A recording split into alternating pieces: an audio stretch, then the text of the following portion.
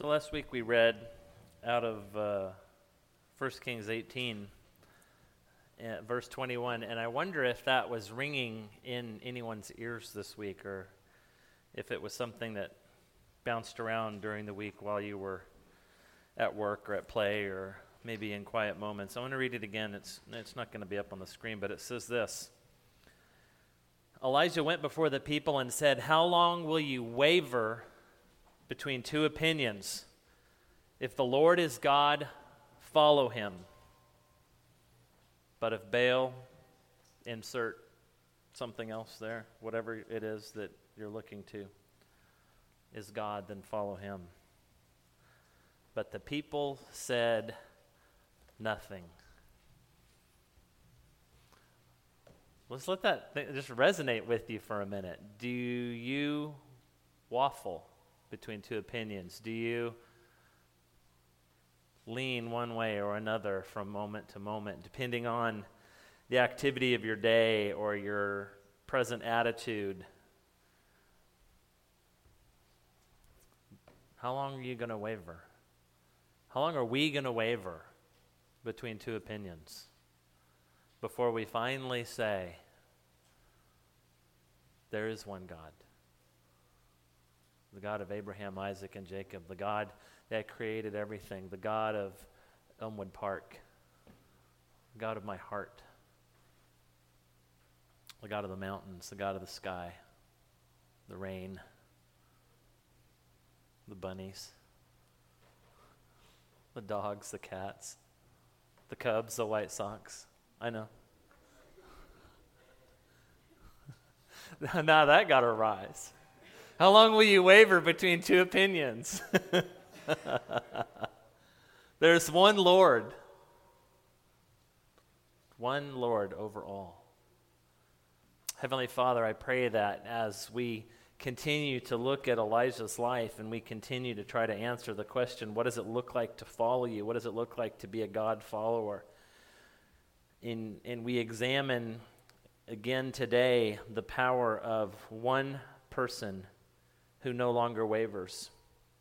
Lord, I pray that you will impress into our hearts and into our minds that you want to do the same thing with us individually. You want to do the same thing with us corporately as a church in this town, in Elmwood Park, and in the places. Some of us don't live in Elmwood Park. The places we live, Lord, you want us to be Elijah. You want us to confront that culture. You want us to be a beacon of light, one who stands up that's unwavering, one who chooses to follow you, Lord. And in doing that, Lord, we shine a light on you and we point to you and we make you great and we call people to you. Lord, I pray that we can answer that question. I pray that as we continue through learning about Elijah and how he served you and the quality of his followership, that you'll impress into us how to be followers, how to be the very best followers we can be, that you'll impress upon us the importance of not wavering. Lord, in the words of the prophets that we read last week, that we choose you today to be the Lord of our life and the Lord of our household, that you might be made great. And we pray this in the name of your Son, Jesus Christ. Amen. Verse 26, continuing in 1 Kings 18, through verse 29, it says this. Remember, we read the run-up to that. Elijah had said, here's what we're going to do. Here's what you're going to do. Here's what I'm going to do. And the people said, this is good. Let's do it. I'm going to back up actually one verse. Elijah said to the prophets of Baal, choose one of the bulls, prepare it first. Since there are so many of you, call on the name of your God, but do not light the fire. So they took the bull given to them and they prepared it. They called upon the name of Baal from morning till noon. Oh, Baal, answer us, they shouted, but there was no response. No one answered. They danced around the altar they had made. At noon, Elijah began to taunt them. Shout louder, he said. Surely he is a god. Trash talk. Perhaps he's deep in thought or busy. or traveling. You know, some translations, English Standard Version and a couple others, say perhaps he's relieving himself. Perhaps your God's in the bathroom and he can't make it right now. That's one of the ways that verse can be translated. Maybe he's sleeping and he must be awakened. One of the translations says maybe he overslept. And if you get louder, you'll be able to awaken him. Verse 28 says, so they shouted louder, and they slashed themselves with swords and spears, as was their custom, until the blood flowed. Midday passed, and they continued their frantic prophesying until the time for the evening sacrifice. But there was no response. No one answered. No one paid attention. Some things to note here. The prophets called, and there was no answer. I think we got that, right? He repeats it over and over again. No one answered. No response. No one paid attention. Why? Because there wasn't anybody there, right? You ever picked up the phone and then not dialed anything? You know, it's like, hey, yeah, okay, right? No, why? There's no one there. Same thing. They're talking to air. They're calling out to a God that doesn't exist. The prophets received the same response from the little g God as Elijah received from the people. Isn't that interesting? Elijah asked the people, how long are you going to waver? Silence. The prophets called out to Baal. Oh, Baal, answer us. How long did they go? All day. What response did they get? Silence. There was nothing. The people gave no answer, and their little g God gave no answer. Notice Elijah's taunting caused the already frantic prophets to redouble their efforts. This was interesting. I Googled something, humor in the Bible or something like that yesterday, because this is one of the funny places in the Bible, and there were about 10 of them that are pretty good. This is one of the best, in my opinion. A really good example of somebody trash talking, right? It's like, is he asleep? Maybe if you shout louder, you'll wake him up, because he must have overslept. Or maybe he's away traveling, some of the versions say. Maybe he's on a journey. Maybe he's in the bathroom, and he can't come right now because he's busy. I love that. And because of the taunting of Elijah, they redouble their efforts. They shout louder. They shout longer. They even begin to cut themselves. They even begin to do things that are of their way of doing things in their religious activity. That was one of the things that they would do as they worshiped their little g God. They would cut themselves. There was no response. No one answered. No one paid attention. Having called on Baal from morning till evening, the 450 prophets finally gave up and fell silent. And then came Elijah's turn. Starting in verse 30, it says this. Elijah said to the people, "Come here to me." And they came. He repaired the altar of the Lord, which was in ruins. He took 12 stones, one for each of the tribes descended from Jacob, to whom the word of the Lord has come, saying, "Your name shall be Israel." With the stones he built an altar in the name of the Lord, and he dug a trench around it large enough to hold 2 seahs of seed. He arranged the wood, cut the bull into pieces, and laid it on the wood. Then he said to them, "Fill 4 large jugs with water. Pour it on the offering and upon the wood." "Do it again," he said, and they did it. "Do it a third time," he ordered, and they did it a third time. The water ran down around the altar and even filled the trench. At that time of sacrifice, the prophet Elijah stepped forward and prayed, "O Lord God of Abraham, Isaac, and Israel, let it be known today that you are God in Israel, and that I am your servant, and have done all of these things at your command. Answer me, O Lord, answer me, so these people will know that you, O Lord, are God, and that you are turning their hearts back again."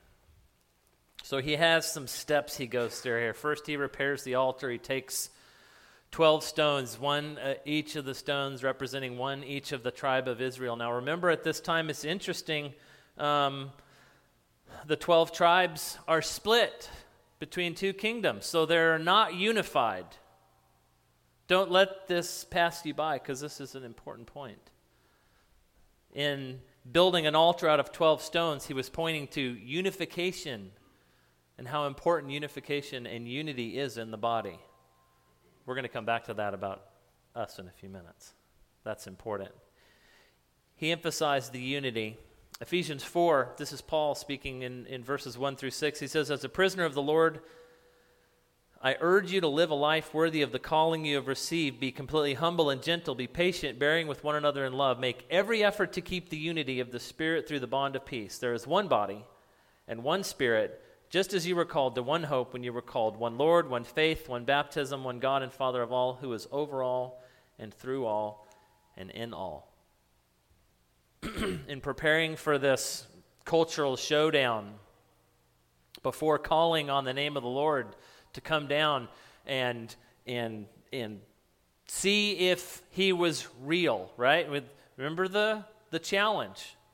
Build the altar, put the animal on it, call upon your God. Whichever God answered by fire, he was the God. The people said, that's good. So in preparing to do this, one of the first things he does in rebuilding the altar is point to unity and the necessity of unity among people for anything great to happen among the people of God. Don't forget that. We'll come back. He built an acceptable fire. He didn't light it. And he arranged the sacrifice appropriately. Those are important points. Having given the Baals every advantage, he gave himself every disadvantage, didn't he? What did he do? He poured water on it. Anybody ever been camping? Yeah, you go camping.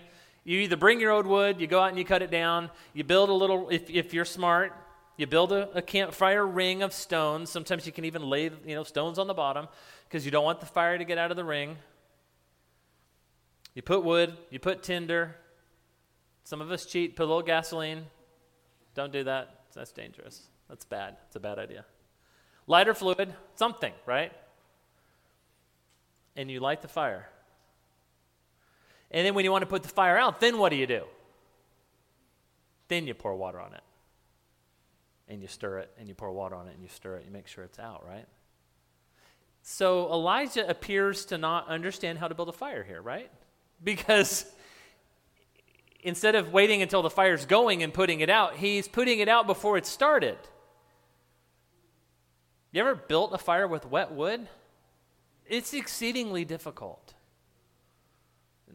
depending on how long it's been wet and to what extent it's soaked up water, possibly even impossible. 3 times soaked the fire, so much so that the water that flowed off of the altar and off of the wood filled the trench. So it was a fire in a puddle that he built, or basically a wet fire in a puddle. He addressed, the Lord in a manner completely opposite, didn't he, of the way the prophets of Baal addressed their little g god. They were frantic, they were frenetic, they were cutting themselves, they were bleeding, they were doing stuff, they were begging, and it must have seemed crazy to the people watching, especially when nothing happened, right? Can you imagine the abject embarrassment when those 450 guys walked off, dripping blood, fire didn't get lit, hoping against hope that the prophet Elijah was not going to be able to somehow call on the Lord God of Israel and that he would answer and light that fire. Can you imagine that group of 450 just, hope this doesn't happen. I hope he can't do it. They probably got a little grain of hope, a little glimmer of possibility when he wet it. They probably thought, man, this guy's crazy. Doesn't he know wet things don't burn? He was reverent. He was quiet. He was reverential in his respect and in his mode of speech with the Lord, right? He talked to him in a way that shows he respected the Lord. He called him the Lord, your name shall be Israel. The Lord, God Almighty, the Lord, God of Abraham, Isaac, and Israel. He respected God. He spoke to him appropriately. He didn't cut himself. He didn't redouble his efforts. He didn't go crazy. He prayed and asked the Lord to show himself in order to make God known. That's an important point we'll come back to in a moment. He says, O Lord God of Abraham, Isaac, Israel, let it be known today you are God in Israel, and that I, your servant, have done all of these things at your command. Answer me, O Lord, answer me, so these people will know that you, O Lord, are God, and that you are turning your hearts back again. And then the pinnacle of the story, the part that the music gets loud for at the movies, right? Ta! The crescendo, the bass. Look what it says, verse 38. Then the fire of the Lord fell and burned up the sacrifice, the wood, the stones, the soil, also licked up all the water in the trench. What kind of fire is that?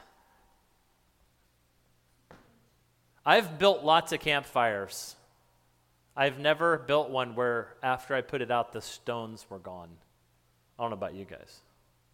That's an amazing fire. He called upon the Lord, and the fire of God fell on it and burned everything. When the people saw this, it says they fell prostrate and cried, "The Lord, He is God. The Lord, He is God." Can you imagine that amazing moment? You had the one amazing moment of the 450 wandering off, bloody, tired, worn out, defeated.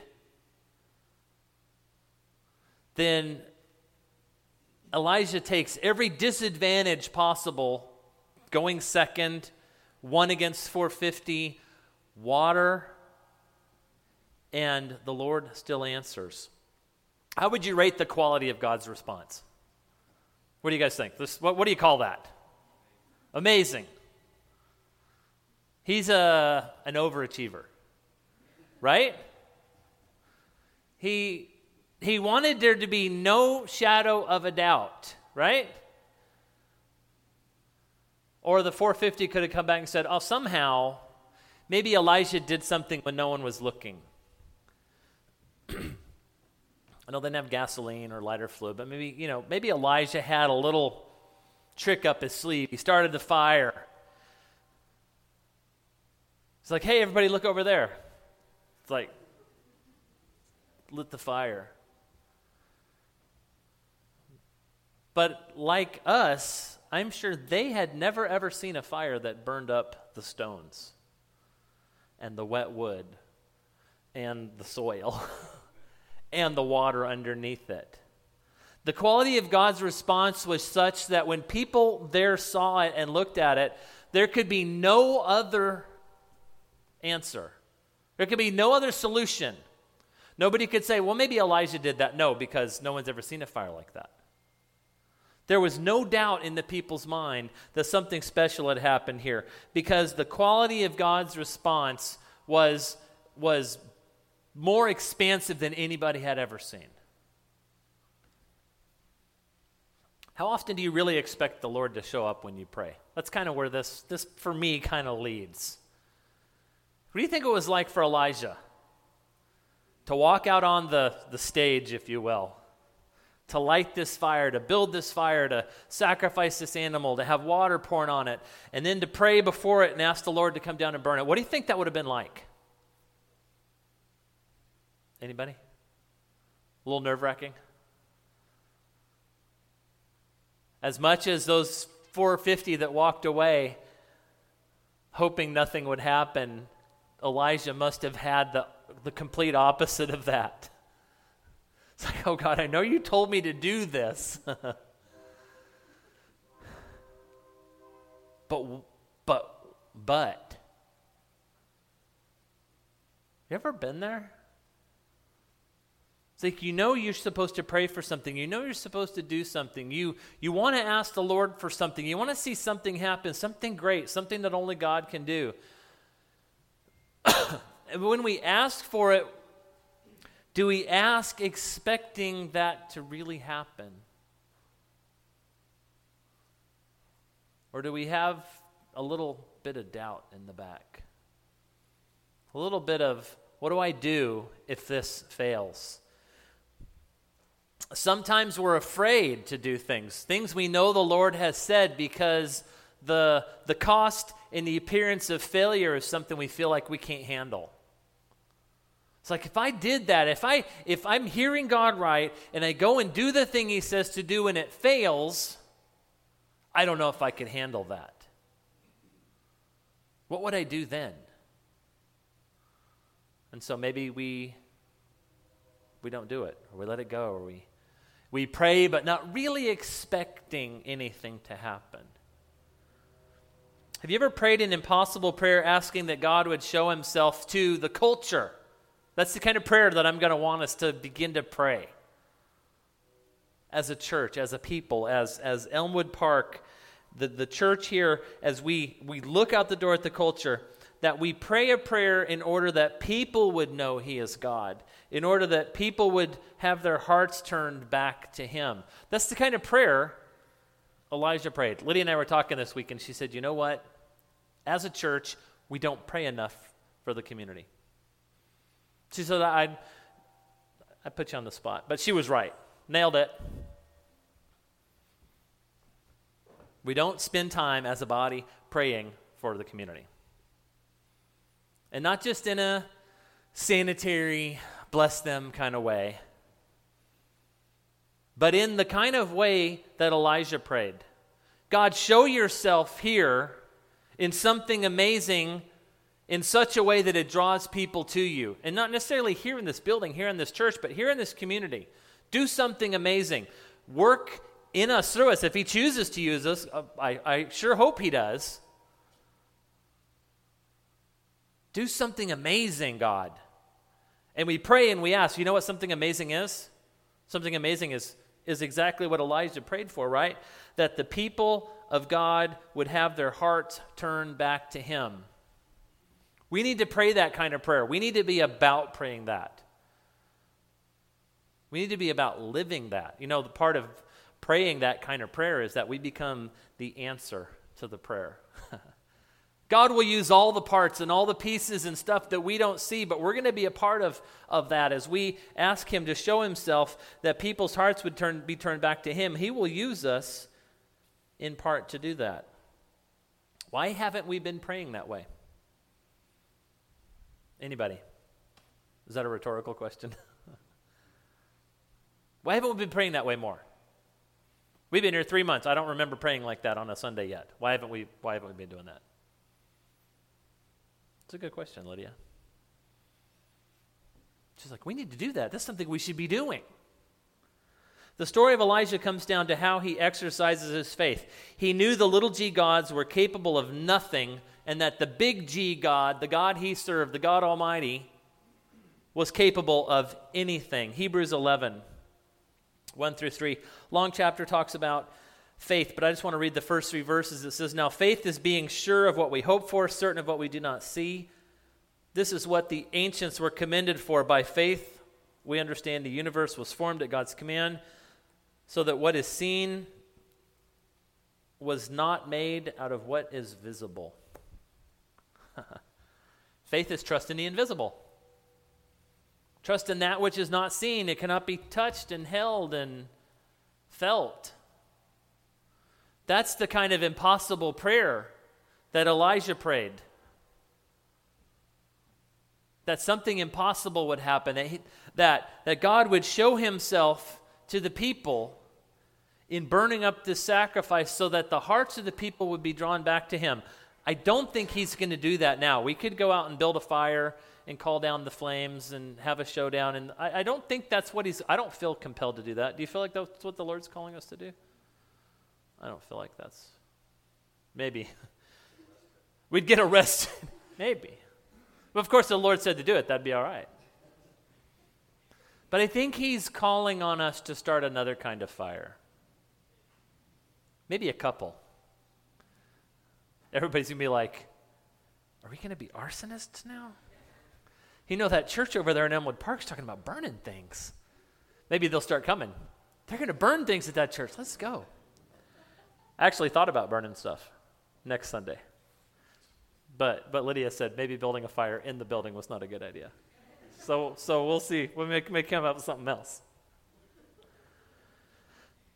But maybe the Lord's calling us to start a fire. Maybe he's starting a fire in us individually as believers. He's rekindling the fire, what it talks about in the Bible as being that recapturing of your salvation.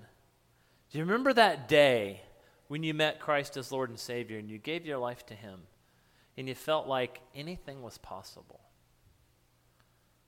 We return to that. And as a church, we begin to pray about building a fire for God of his glory and his action and his activity and his transforming power in the heart and the soul of people. You know, it talks about in Scripture that a candle on a hill, right?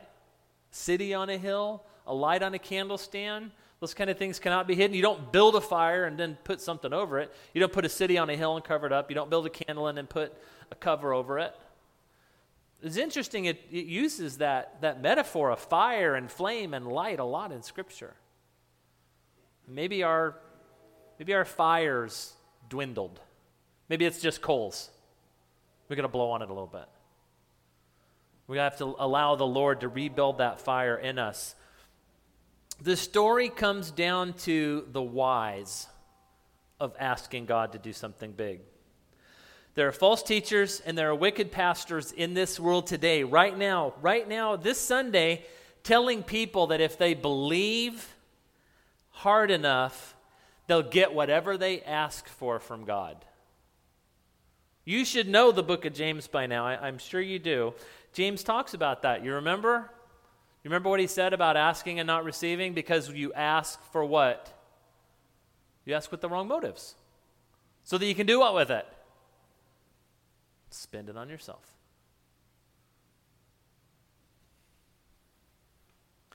If you don't get it, they teach, it's because you didn't believe hard enough. That's what people teach. This is nonsense. It's nonsense.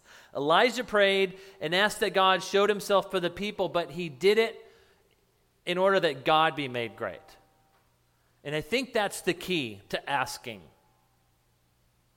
The key to our prayer as a church, when we pray a prayer like I talked about a minute ago, we pray for the community that the people's hearts in the community of Elmwood Park would be turned back to him. Guess what? That's a prayer that God wants to honor. Because who gets made great if that happens? Elmwood Park? No. Us? No. You said it. God gets made great. It reflects on God, because when God does something that only God can do, the result has to be that people look and say, well, God must have done that. Just like when the fire came down and it destroyed not only the sacrifice, the wood, the stones, the water, the soil, it got everything. People had no choice but to say, God must have done that. It wasn't a trick that Elijah did, because we've never seen that happen before. In the same way, when we pray, answer me, O Lord, answer me, so that the people of Elmwood Park would know you are the Lord God Almighty and that their hearts would turn back to you. When that happens, the only person who can be credited for that is the Lord God Almighty. Because he's the only one that could do it. Not you and not me. When we ask God for something big or even something small, it had better be for his glory. It had better be for his purposes and for his will to make him great. Making you rich doesn't make God look good. He doesn't care about making you rich. He owns the cattle on 1,000 hills, but he's not inclined to just give you stuff so that you can spend it on yourself. That's truth. And like I said, prophets, false teachers, wicked pastors all across the world teach opposite of that today. But making you rich, giving you a bigger house, a prettier girlfriend, or a better job does not make God look great. What makes God look great is changing the heart of a person. Bringing somebody who has wandered or maybe has never even known Jesus Christ as Lord and Savior back to himself. Changing a broken person into a whole person and making them productive for the kingdom of God makes God look great. So we're going to pray in a second. And I hope from here forward we'll remember to pray for this community. And not all of you live in Elmwood Park, so pray for the community you live in. Pray for the neighborhood you live in, the school your children go to school at, the administrators there. Pray for people, excuse me, that was loud. Pray for people by name. And ask and call upon and rely upon and wait upon the Lord to do something amazing. The thing that Elijah prayed for, that the people would be turned back. Answer me, O Lord, answer me, so that these people will know you are Lord and that you are turning your hearts back to you. Let's pray. Lord, we're asking you to do in our own hearts what we cannot do ourselves. Lord, we're asking you to do something amazing in this church. We're asking you to do something amazing in this community. We're asking you to do something akin to what Elijah was asking, and it's going to take great faith, Lord, and it's going to take great unity. We have to agree together. Lord, we have to have unity in this body. And we have to have great faith. Lord, increase our faith. I love the scripture when it talks. It's like, have faith, but then ask for faith. Lord, increase our faith. Give us, Lord, the faith of Elijah that asks for great things and expects great things for your name. Lord, give us the unity that Paul talks and teaches about to bind us together as one. And in all of the great things that flow out of you, Lord, we reflect them back to you. They're not done to glorify us. They're not done to grow this church. They're not done to build the offering. They're not done to repair the building. Lord, none of those things matter. They're all bad motives. The only motive, Lord, for us to pray and ask for the community of Elmwood Park, for the hearts of the people to turn back to you, Lord, is for you. That's the only motive that makes any sense. That's the only motive that matters to you. So, Lord, we pray for that. And we ask that in whatever way you choose to use us in that process, Lord, you call us, you send us. Lord, we receive it gladly, and we're gonna walk out of here, and we're going to do it. And we're going to have faith.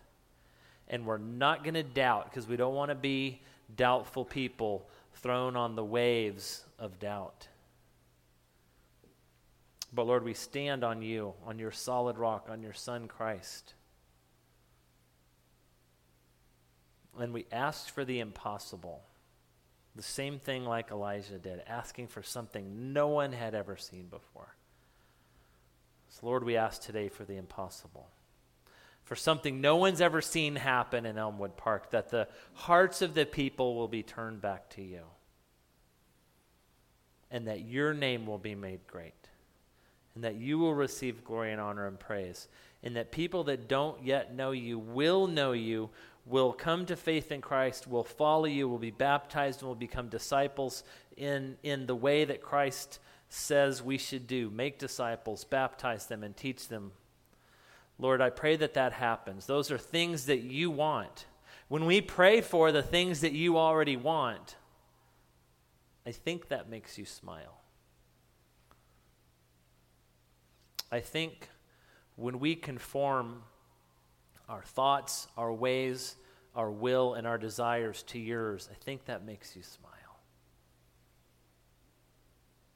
Lord, I pray today that our interaction with your word and with our hearts makes you smile. And we pray, Lord, that you answer,